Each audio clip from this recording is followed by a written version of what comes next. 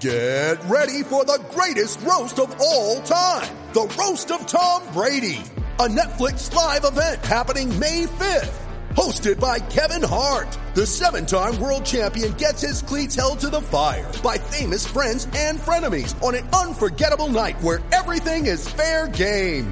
Tune in on May 5th at 5 p.m. Pacific time for the Roast of Tom Brady. Live only on Netflix. You ready? Showtime. On May 3rd, summer starts with The Fall Guy. Let's do it later. Let's drink a spicy margarita. Make some bad decisions. Yes! Audiences are falling in love with the most entertaining film of the year. Fall Guy. Fall Guy? Fall Guy. That's what the poster said. See Ryan Gosling and Emily Blunt in the movie critics say exists to make you happy. Trying to make it out? Nope. Because I don't either. It's not what I'm into right now. What are you into? Talking. Yeah. The Fall Guy. Only in theaters May 3rd. Rated PG-13. Mom deserves the best, and there's no better place to shop for Mother's Day than Whole Foods Market. They're your destination for unbeatable savings, from premium gifts to show-stopping flowers and irresistible desserts. Start by saving 33% with Prime on all body care and candles. Then get a 15-stem bunch of tulips for just $9.99 each with Prime. Round out Mom's menu with festive rosé, irresistible berry chantilly cake, and more special treats. Come celebrate Mother's Day at Whole Foods Market.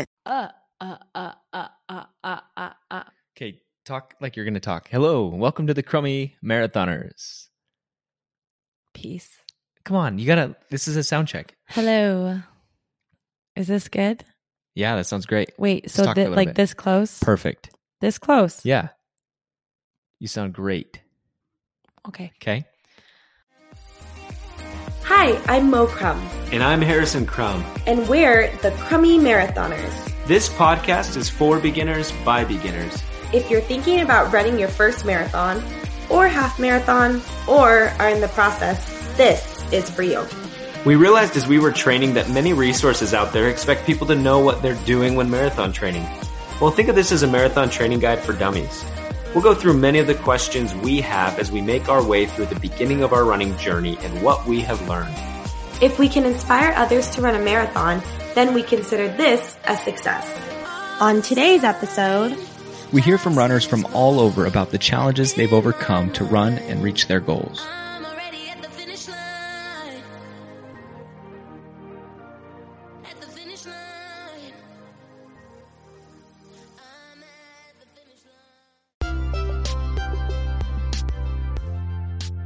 Hello and welcome to episode 3 of Marathon Training for Beginners by The Crummy Marathoners. You're probably noticing a different sound.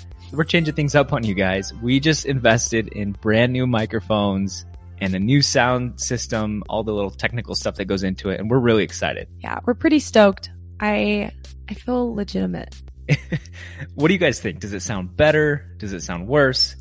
We're really excited to hear your feedback. I'm pretty sure everyone's going to say it sounds better. Before there was echoes and random tapping.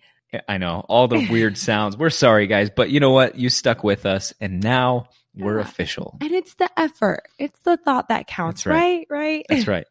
So we have a lot of stuff going on. I wanted to share with everybody something personal. I just hired a running coach. You did. This is exciting because Harrison is very dedicated to his running journey, and this took it to the next level. Well, here's the deal. Here's what happened. I've been following this guy, and I'm not going to share his name right now because, first of all, I haven't asked his permission. And second of all, I want it to be kind of more of a surprise for later on down the road. But he had actually, his very first marathon was in 4 hours and 10 minutes, which was my first marathon. Now he's running Olympic time trials. Crazy. So Harrison here is not trying to run Olympic time trials. I'm still a beginner runner. My goal is and always has been someday to qualify for Boston. And I really want to get there. So I'm still a beginner. I've only been doing this for a year, and I'm really excited to bring some of the tips and tricks that I'm going to learn along the way now that I have an official coach. We're just getting legitimate in all aspects of our life. Debatable.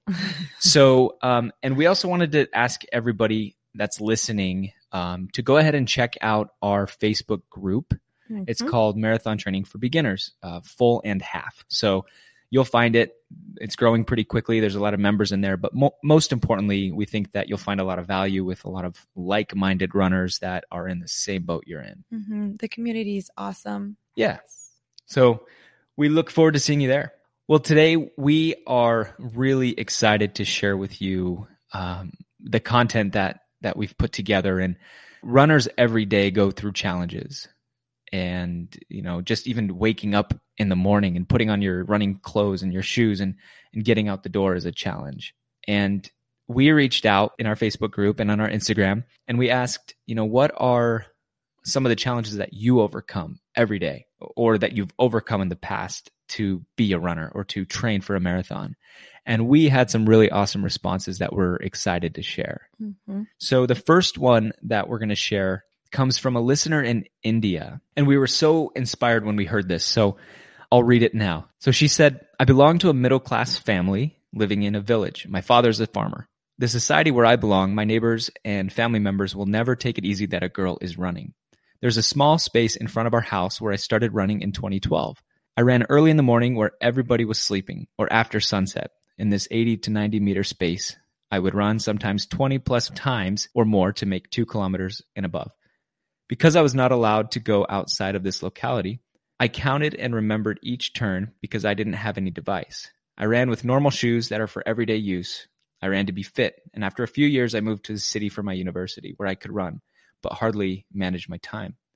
My highest distance is only 5 kilometers. Though I am not a regular runner, I have a dream to run an international marathon. Wow. So inspiring. That struck a chord with me. Why is that? I have a very sensitive spot for anything female related in terms of female empowerment or, equal opportunity for girls. And just to hear how she's overcoming different cultural, norms. Yeah, for sure. And doing so as a girl, just amazing. Yeah. So we really appreciate you sharing that. And I'm sure there's other women or girls out there who have faced something similar, whether it's as literal as what you've faced or even something that's beneath the surface culturally. Yeah. Just thank you so much for sharing that. It was so beautiful. And it really, that's another reason why I just love this community, because you hear about how something so simple as running can really transform your life in big, major ways. Yeah. And just, pave the path for others to follow. So, so cool. This is so cool. By the way, I haven't heard the ones that Harrison's reading. So this is it's all emotional in a good way. All right. So our next story comes from Jessie. So Jessie said that during Christmas 2015, I had a 3rd miscarriage. My husband is a CPA and was going to start busy season the day after New Year's, working insane hours for months. And I knew if I didn't pick up a hobby or something that I was going to go into a deep depression. New Year's Eve, I signed up for my first half marathon and started training the next day. We had a 2-year-old little girl at the time, so we bought a treadmill and put it in the house, and I would run every single day while she watched a movie. 2 months later, I ran the half marathon without stopping. Woo! And that was a huge success for me. Since then, I have ran 4 other half marathons and a full marathon, and now it's just an addiction. Haha. I'm so glad I made that choice back in 2015 to start running instead of just feeling sorry for myself. It wasn't always easy, but it was so worth it. It's my favorite hobby now and keeps me sane with my now 3 little kids at home. That's awesome, Jessie. We're glad you shared that. And self-care. It's yeah, self-care. And it's sure. An appreciation for loving yourself and knowing that when you love yourself and you take care of yourself, you can better love and take care of other people. For sure. Jessie's amazing. Thank you so much for sharing that. It's so beautiful. And thanks, Jessie. We had, speaking of parents, awesome parents, we had Jason reach out. He said, I run for my son. He was diagnosed with muscular dystrophy, which is a disease that weakens and breaks down the skeletal muscles over time. His early physical development is very important as it will give his muscles a longer lifespan. Seeing his struggles and knowing that I can't do anything about it is the biggest challenge. But his perseverance and mental strength is my motivator to keep me going, to make sure that I'll be there to help him along the way, and to make sure I can keep up as I get older. Wow. There you go. Superstars out there, right? Seriously. Like, I just feel honored to even have anyone respond, let alone share their amazing stories. Seriously. So, Jason, thank you for reaching out and for sharing that. Yeah, thank you so much. That was so cool.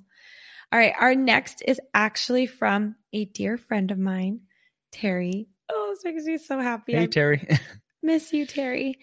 All right, so Terry says, after I endured pregnancy, I figured I could probably do anything. So I signed up for my first marathon. Side note, she can do anything. She's amazing. Shortly after I had my daughter, I needed to get a surgery over my tailbone that left a 6-inch scar. Every day brought its challenges, but I ran my first marathon when my daughter was 10 months old.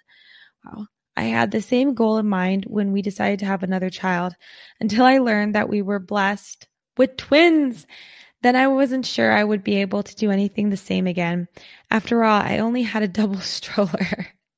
But again, after surviving a twin pregnancy, I felt like there was actually nothing that could stop me. The recovery was longer and more complicated because of a new 10-inch scar across my abdomen and a 3-finger gap of separation between my abs and 3 kids. I had to learn a ton about how the core functioned in order to reduce the gap in unconventional ways and be able to run without intense back pain. And I had to become best friends with the treadmill. It was worth it. I ran a half marathon when my twins were 5 months old with no back pain. A huge victory for any mom. I still plan to run a full marathon as soon as races pick back up in Utah. Oh, and I should add that picking up running after pregnancy is not like picking up where you left off. It's not even starting at ground zero. It's starting at ground negative 100. It's a tough climb that makes you feel like you may never be normal again. But with daily effort, patience, and time, you can actually be better than normal. That was amazing. She's got 3 kids, but twins, but I know Terry on a personal level, and she just exudes goodness and happiness and positivity, and to hear the things that, and to know the things that she has gone through and is continually going through, and just how amazing she is. I'm honored to know you and to love you, dear friend. So thank you so much for sharing that. It's so fun to see friends that you kind of have gone through high school or college with, and now they're doing their, living their own lives and becoming runners in some cases. And it's just so fun to follow their story. Yeah. But thank you to everyone. I just feel so motivated to get out and run. Yeah. It's like a collective effort that I want to run for other people. When everybody's overcoming their own individual challenges. Right. And so Tara Marie, she wrote to us and said, I think the biggest challenge to me is the negative mental thinking. I used to tell myself I wasn't a runner because I wasn't fast or had to walk during training. Now I have blocked out most of the negative thoughts and have continued my training successfully. So Tara, thank you for sharing that. And I think that's a great place to kind of end this segment. But yeah, overcoming adversity physically, mentally, emotionally, all of it. Situationally. Yeah, is that a word? Yeah, that is. No, that was really cool. Thank you, Tara. Thank you, everyone else who contributed, or, even if you didn't, even if you just thought about the adversity that you're currently overcoming. I think it's so powerful to be able to share and connect in this way so that we know that we can all do this. And thanks to everyone who wrote in, who was willing to share their story. We weren't, just for time's sake, we weren't able to share everyone, but thanks for sharing that. We know it's going to motivate a lot of runners out there. Oh, yeah. And so today we want to play an interview that we did back in July with a friend of ours that we met through the running community. His name is Alan Blumenshine. And Alan had his own unique set of challenges to overcome. He was addicted to drugs and alcohol for a big portion of his life. And he finally decided to get his act together and started running. And for the last 8 years, he's been sober, and he's even completed an Ironman. Wow. Which, I just don't even know how to process that. Mm-hmm. So we're going to play the interview here. Thank you, Alan, so much for spending time with us. And we know you're all going to enjoy it.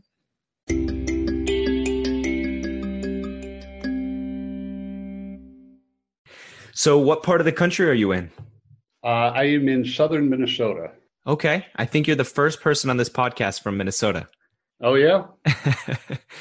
So what southern Minnesota? That's one of the few states I've never been to. So tell me a little bit about southern Minnesota. Well, I'm about 100 miles south of Minneapolis, St. Paul. Okay. I live in a town called Austin, which is home of Hormel Foods Corporation. Okay. We make Spam. Good stuff. Among other things, we have Skippy and Hormel Chili and a whole bunch of other little companies underneath us. So. Wow, that's interesting. I remember studying Hormel Foods. Did I say that right? Yes. In my senior year of college, there was a negotiations class, and they went through kind of this case about a strike. And anyways, it was way back in the day, but I thought that was interesting. That's all. That's the extent of what I know about Hormel Foods, except for Spam. So right. That's good stuff. In this time of year, it's probably pretty beautiful to get out and go for a run, right? It is. It's been hot here, hot and humid. Okay. Well, nothing. If I remember correctly, you're in Arizona. Yeah, don't worry. I'm not a Arizona heat snob. I don't like to brag about our heat. Okay. Well, some people take it very seriously. It'll be 90 and humid here today. So. Wow. Okay. Well, that's tough. I mean, anything above 90, even above like 85 can get really hot. And then you add humidity in there. Yeah. It's tough to get out for a run when it's so hot, but I'm sure you find a way. I do. It's usually early in the morning. Actually, up until this year, I would at times purposely run during the hottest part of the day, just to, acclimate yourself, because you never know what's going to happen on race day. Yeah. Well, we'll kind of jump straight to it then, because you're an avid runner. So you do marathons and you do triathlons, you do the Ironmans, which I think you're also the first person on our podcast who is an experienced Ironman racer. Do you say runner, racer? What do you call an Ironmaner? Triathlete. Okay. But that's like to the extreme, right? That's like if you're a runner and you run a 5K, and you're a marathoner, you're a runner, you run a marathon. It's kind of the same thing, right? Right. It's, you do, in the Ironman, it's a 2.4 mile swim, which is actually the most challenging part for me. Okay. There's a 112 mile bike ride. And then when you finish that, you run a marathon. Oh my. How long does that typically take? Not Alan, but how does that usually take the average triathlete? The average triathlete is, and I wish I remembered the actual numbers. The people that win the things, the world-class athletes, do it in 11 hours. Oh, wow. 11 hours. Okay. I'm at the 16-hour mark. Wow, that's amazing. You actually have 17 hours to complete the course. Okay, so you're fighting to hit that cutoff. Yep, and there's cutoffs all along the way. So you have a certain amount of time to finish the swim, a certain amount of time to finish the bike. Interesting. And then there's a couple of checkpoints along the run where if you don't get to a certain point by a certain time, they pull you off the course, which is what happened to me the first one I did. I hit the 19-mile mark after 10:30. Wow. So I got the 19-mile mark on the run and they pulled me. Man, you were almost there. And is that primarily for your safety, or is that for convenience for the people I think it's probably partly for your safety, because it's very dark at that point. But they also have to, it's a huge event, so they've got all sorts of people, volunteers helping, and they want those people going home right by a certain time too, and they have to. Yeah, I'm sure their permits only run till a certain time and all that sort of stuff. Well, I've never announced this on the podcast, but an Ironman has always been a dream of mine. But oh, great! I think the half Ironman is really what I want to focus on, because I can't even wrap my head around the full Ironman. But my challenge is I love running. Obviously, started this podcast, but I'm not a very good swimmer, despite living in Arizona and there being pools everywhere. I mean, I can swim, but I don't have the technique down, and then, right. The cycling part of it to me is the most daunting just because of the equipment and the costs and all of that. Correct. Yeah. It can get spendy. Although sure. I've seen people finish on, bikes that you would never believe it. Really? In fact, we had 3-4 years ago, I saw a guy do it on a fat tire bike. And that's allowed? Apparently. That's amazing. Yeah. Well, see, and this is my ignorance, and all the cyclists out there, if any of them are listening, they're going to hate me for saying this, but I would assume the bike ride is like the part where you kind of get to relax, but I could be totally wrong because it's so many miles. I think you're probably right. And I think it depends on, if you're a guy like me who your only goal is to finish right in the time allowed, or if you're competitive, in which case, the bike is where you can make up time. Sure. There are people that are very strong cyclists, but not great swimmers or runners. And, they're out there just pushing it on the bike. Yeah. Yeah. Interesting. But yeah, it's, I would encourage you to follow your dream. I did 2 half Ironman, before I did the full, I attempted the full. That's probably the way to go, right? Start kind of like you'd start with a half marathon. It's like anything else, like running, you start with a 5K or a 10K and work your way up. Sure. So there's plenty of sprint triathlons, where it's, maybe, I don't even remember what it is, a half-mile swim and a 20-mile bike ride and then a 5K. Sure.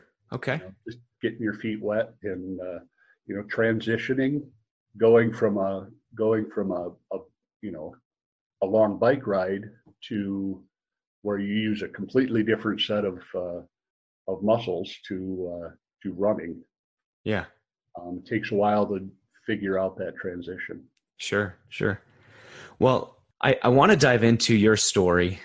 I think, first of all, I invited you on for a very specific reason, and that is because I heard your story about your struggle with substance abuse, and unfortunately, there've been some cases in my life, people, and I'm not going to say who for privacy, but people close to me that have really struggled with this as well. And so it really hits home.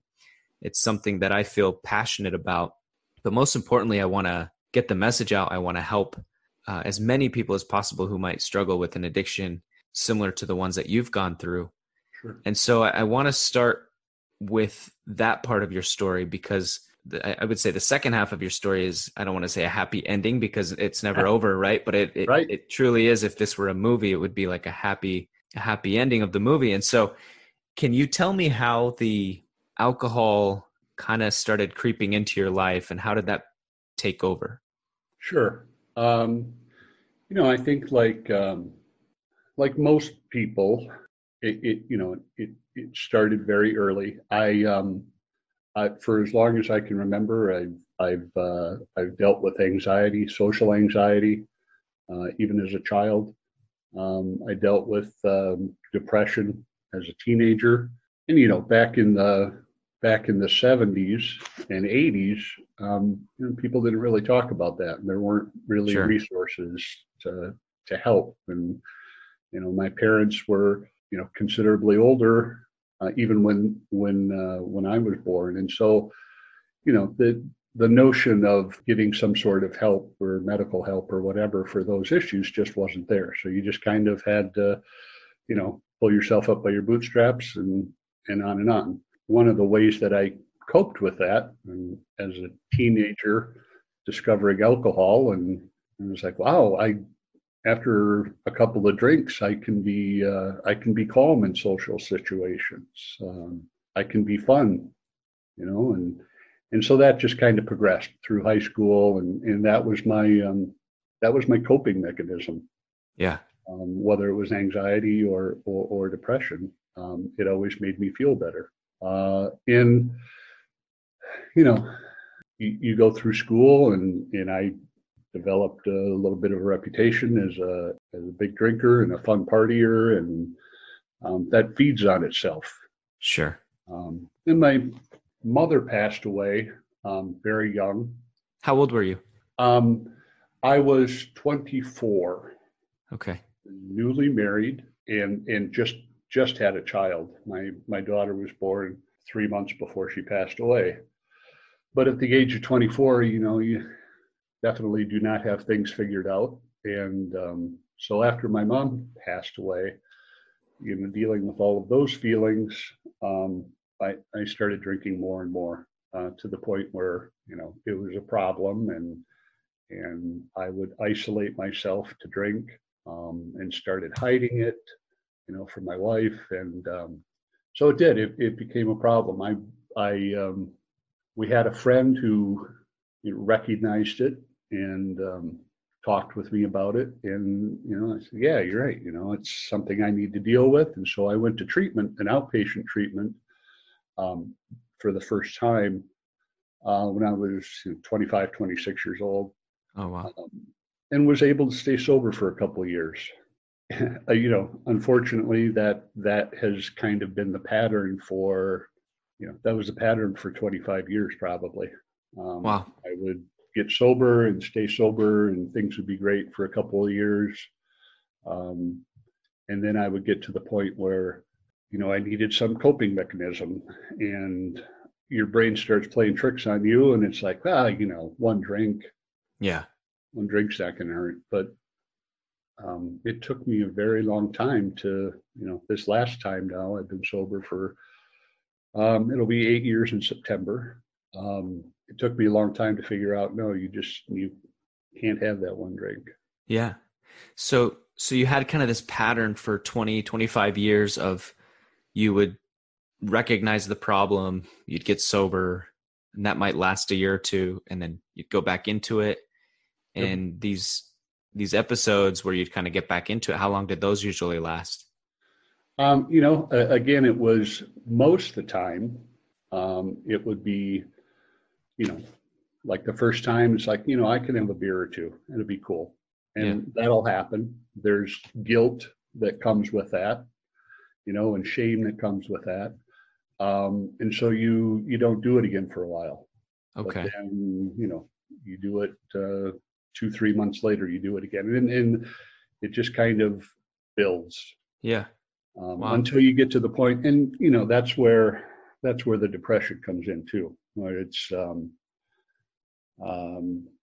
you start drinking again, and the feelings of hopelessness that I'm a drunk, I'm a loser. It's a vicious cycle. So then you need to medicate again. Yeah. And then at some point, this kind of evolved into, I know you had to have a surgery, and so that kind of evolved into opioids. And so can you kind of touch on that a little bit? Sure. Yeah, I had, it was because of a relapse that I ended up hurting myself. I slipped on some ice, landed flat on my back, and hurt my back. And it was an ongoing thing, realizing that, okay, yeah, I guess alcohol screwed me up again, type of thing. And so quit drinking. But then dealing with this back issue, they, prescribed some painkillers. Yeah. And that went on for a little while and never got better. In fact, it got worse. So they upped the dosage, and on and on and on. Could never find really any way to ease the pain. And there was, it was nerve related. I had my left leg, there was no feeling, no reflex action in my left leg. I would be, walking along, and all of a sudden my left leg would just give out. Wow. So I was, over the course of 16 months or 18 months, I went from, taking a couple of oxycodone to I was taking 14 to 16 oxycodone a day. Wow. Plus a couple of morphine. And the doctors prescribed that many, or did you have to start getting them kind of on the black market? No, I actually never did get them on the black market. Wow. And that eventually, this was just prior to the sort of recognition that there was an opioid issue. Yeah.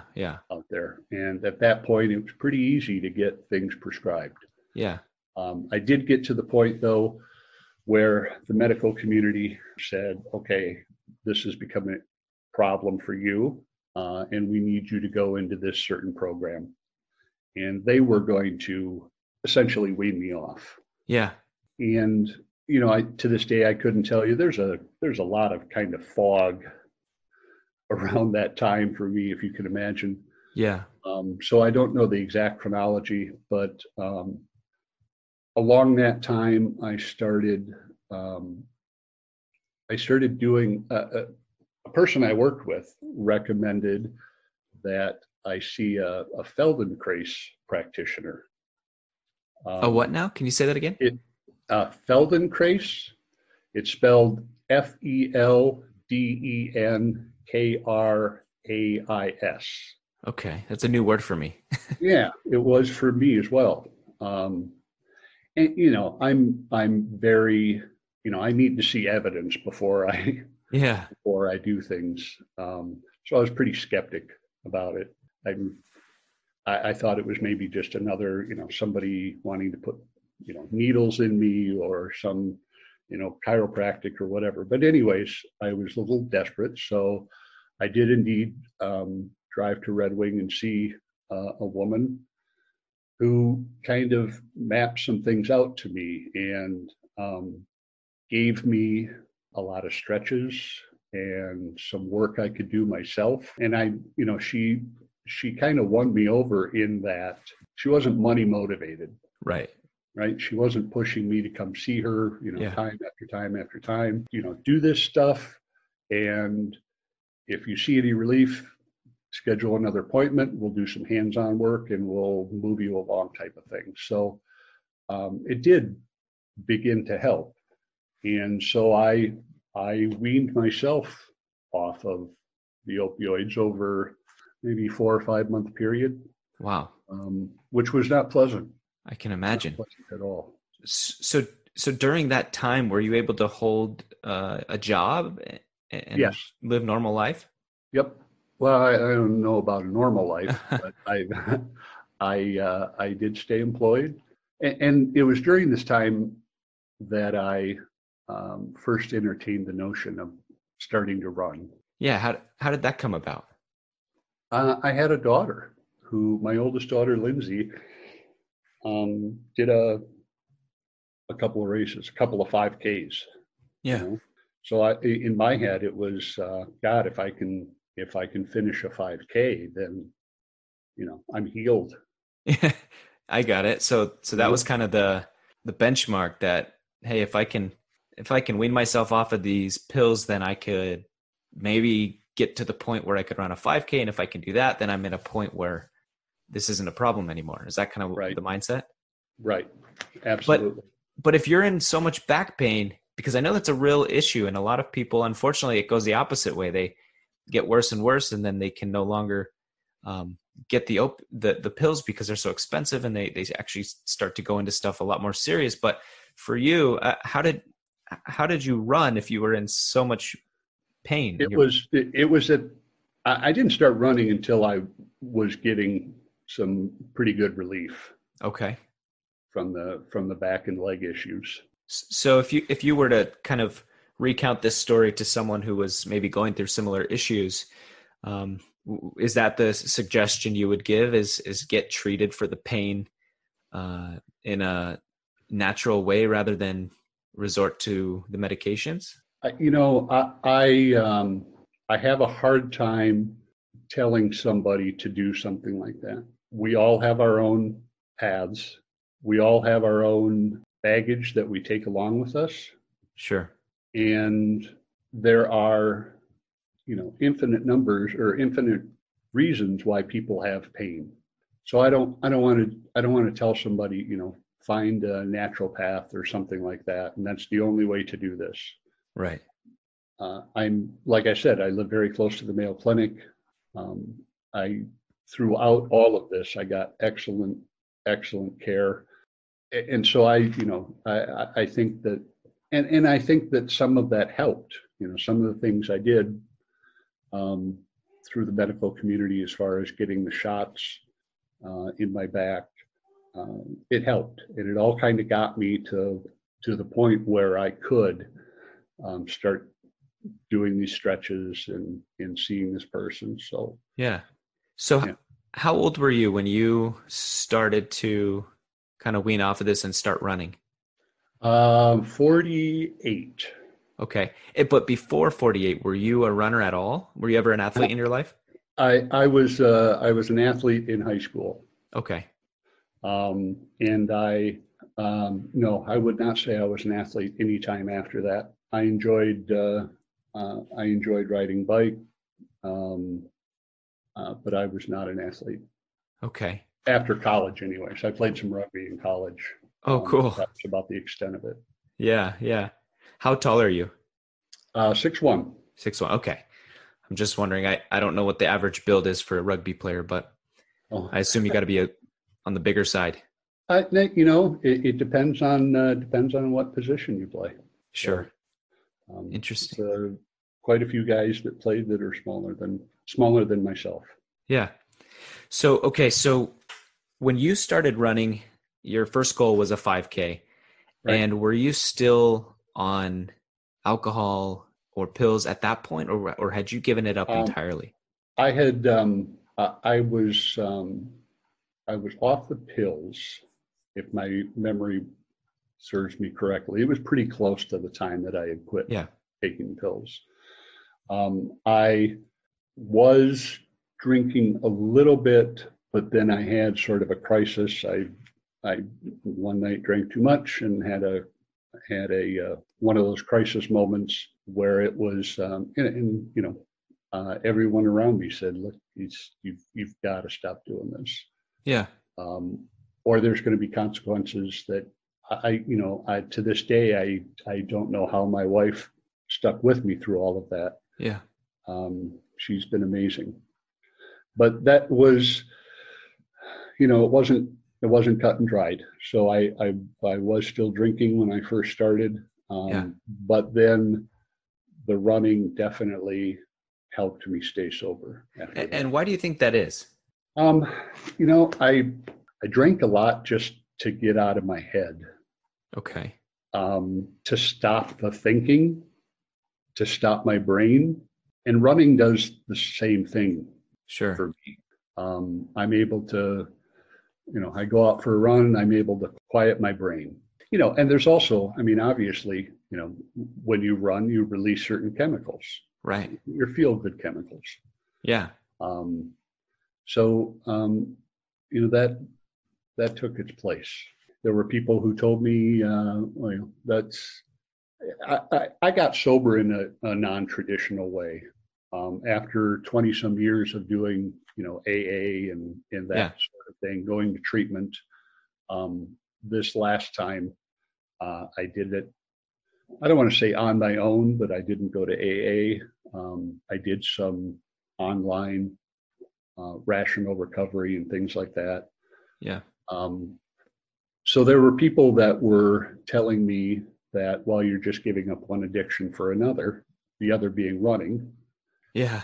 And that may be, but it's an awful lot healthier. Absolutely. Was there really anyone being negative about the running part of your life? Not so much about the running, but telling me that if I didn't do recovery, quote unquote, the right way, I was never going to stay sober. I got you. And so did you kind of take that addictive personality and apply it to running and become totally obsessive, or was it a slow progression? No, it was, I think it was a slow progression. Yeah. Okay. So how did that look? So you did a 5K, and then did you just kind of slowly build from there? Yeah, I did a 5K, and I ran that on my own. And then my daughter and I signed up for a 10K and ran that together. Okay. And I can't remember. I think I did a couple more 5Ks. I know I did a couple more 5Ks after that. Looking to my next goal was to do a 5K under 30 minutes. Okay. So I was able to check that box off. Nice. And then it was, God, let's see how, what I can do. Let's challenge yourself again. That's kind of been another theme in my life, is that I get bored if I don't have a challenge. I can relate all too well there. I feel like I'm the same way, and I'm sure a lot of runners are. So you kept kind of upping the challenge. Right. I'm assuming you then got to a half marathon, a full marathon. Correct. Yep. Did a half, did a full. My first full was the Twin Cities Marathon, which is beautiful. I recommend it to anybody who's listening. Yeah. And then I did Chicago, which was fantastic. Yeah. That sounds amazing. I've heard amazing. It was overwhelming. 40,000 people. Wow. And then at that point, my daughter had started doing triathlon, and so I went with her, and we volunteered at Ironman Wisconsin, and it was just such an incredible event, watching the athletes and not so much the athletes that are winning it. Yeah. It was the 250-pound man or woman who was pulling up the rear, just busting their butts to try and make the cutoff time. That was what was most inspiring. Yeah. Did you look at those athletes with, because you'd already completed a marathon at that point, but how did you view them at that event? Because I would assume you're just like, whoa, this is a whole nother level. It is. I was totally in awe of them. The fact that I barely finished a marathon, and here's somebody who did, a bike and swim before that. Yeah. So yeah, totally in awe of them. But then it's also, if they can do it, why can't I? Right. That's exactly. And that's kind of how I felt when I got into running. But to your point, you said you barely finished the marathon, and that's how I felt when I finished my marathon. I barely finished. I can't even imagine going further. So how did you get yourself to a point where then you could incorporate the other, I don't know, do you call them sports or the other? Yeah, disciplines. Sports. Yeah. So how do you go from just running to doing the others? It was just like you. I know how to swim, but not great at it. Grew up going to a cabin when I was a little kid, so swam a lot there. Yeah. But certainly nothing competitive. So I just did some research online and found a free sprint triathlon plan. Gotcha. That said, 3 days a week you go to the pool and you start out doing 200 yards, and next day you get on a bike and do 10 miles, and the next day you go out and run 2.5 miles. Gotcha. And so again, it's just like when I did the Couch to 5K, it's you start small and you build up. But were you also during that time running, or had you kind of shifted out? Okay, I'm no longer a marathoner. Now I'm a triathlete. Or were you doing them kind of at the same time? I completely shifted. Okay. Yeah. That living in Minnesota, the training seasons are not as long as Arizona. So I decided to just completely focus on triathlon. Interesting. And where do you find yourself nowadays? Are you more on the running side or the triathlete side? I'm more on the running side. I don't know that I'll do a triathlon again. Just found out yesterday, actually, that Ironman Wisconsin is canceled for this year. Oh, wow. I think most of them are, just like all the marathons have been canceled. Yeah. But anyways, I kind of accomplished what I wanted to there. Yeah. And so I'm looking for a new challenge. So after this winter, it's been hard for everybody. Yeah.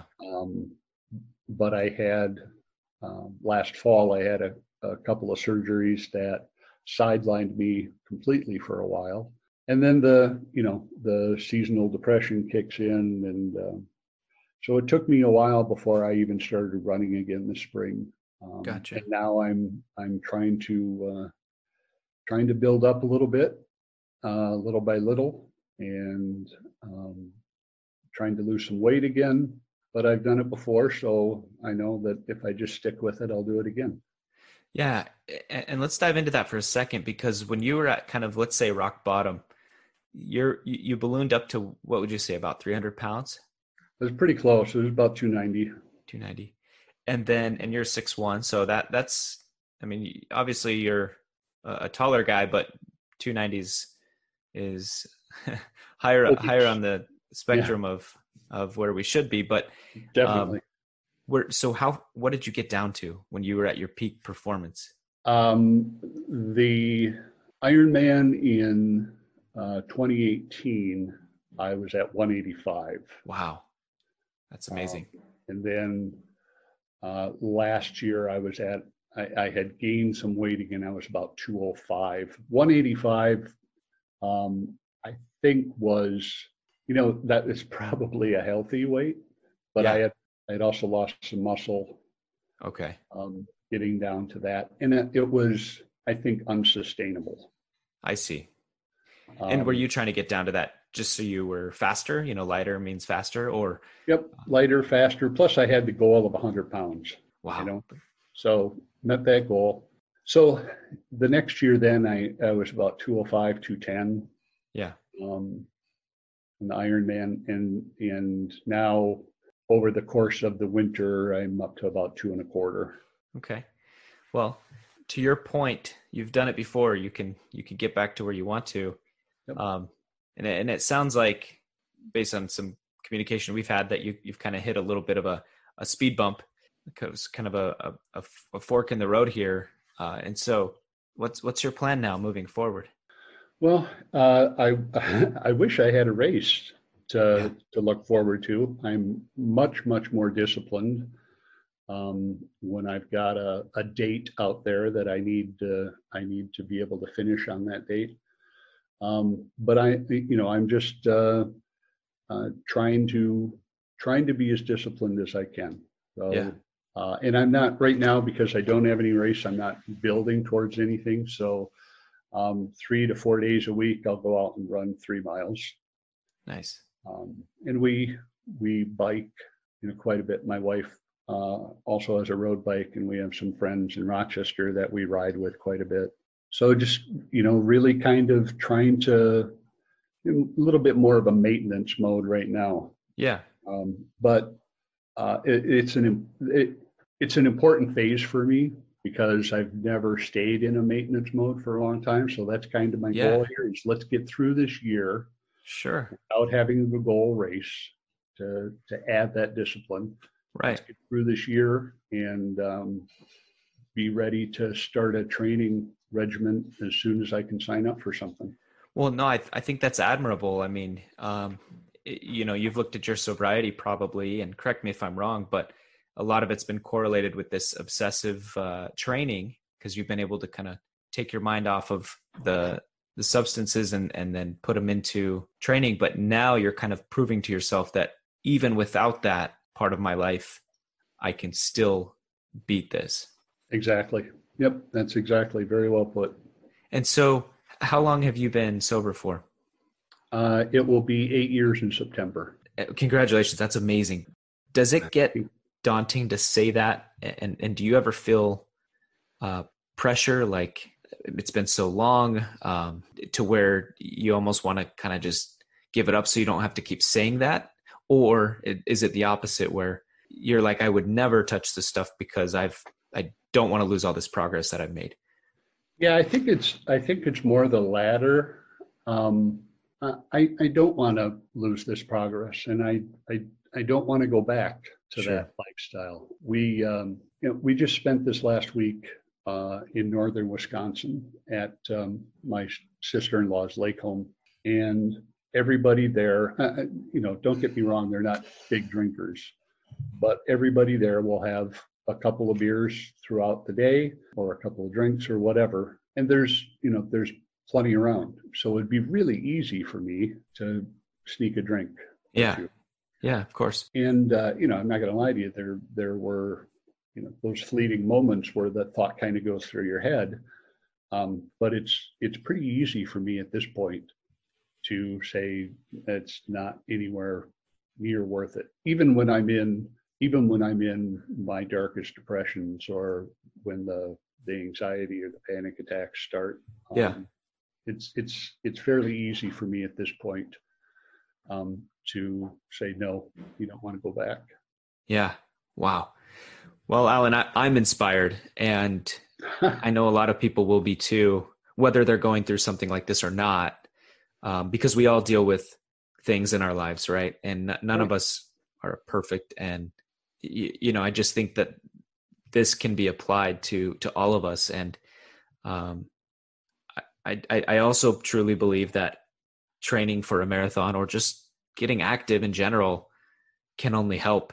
I've seen it time and time again, and I've had the pleasure of interviewing people like you and people who've had other challenges, and running has changed their lives. And, absolutely. And it's really exciting to hear, and I congratulate you on your sobriety, on everything that you've accomplished, completing a full Ironman or two. Right? How many did you do? I competed in 3, finished 1. Okay. But the first one I timed out. Wow. Finished 1, and then the second one, that was there were white caps on the lake, and I was so shot by the time I got out of the swim that I only made it through about halfway on the bike before I had to DNF that day. Yeah. Wow. Alan, if our listeners want to get in touch with you or want to follow your story a little bit more, how can they do that? Boy, I don't know. I'm in a number of groups on Facebook, like the Slow Runners Community, which I believe is where you and I first connected. Yeah. But Facebook or Messenger, if somebody is going through some things and they just need somebody to listen, or need a nudge one way or another, they're certainly welcome to contact me. Excellent. Fantastic. Well, thanks again, Alan. And we will catch up with you soon. Keep tabs on us, and we'll do the same. Sounds good. Thanks, man.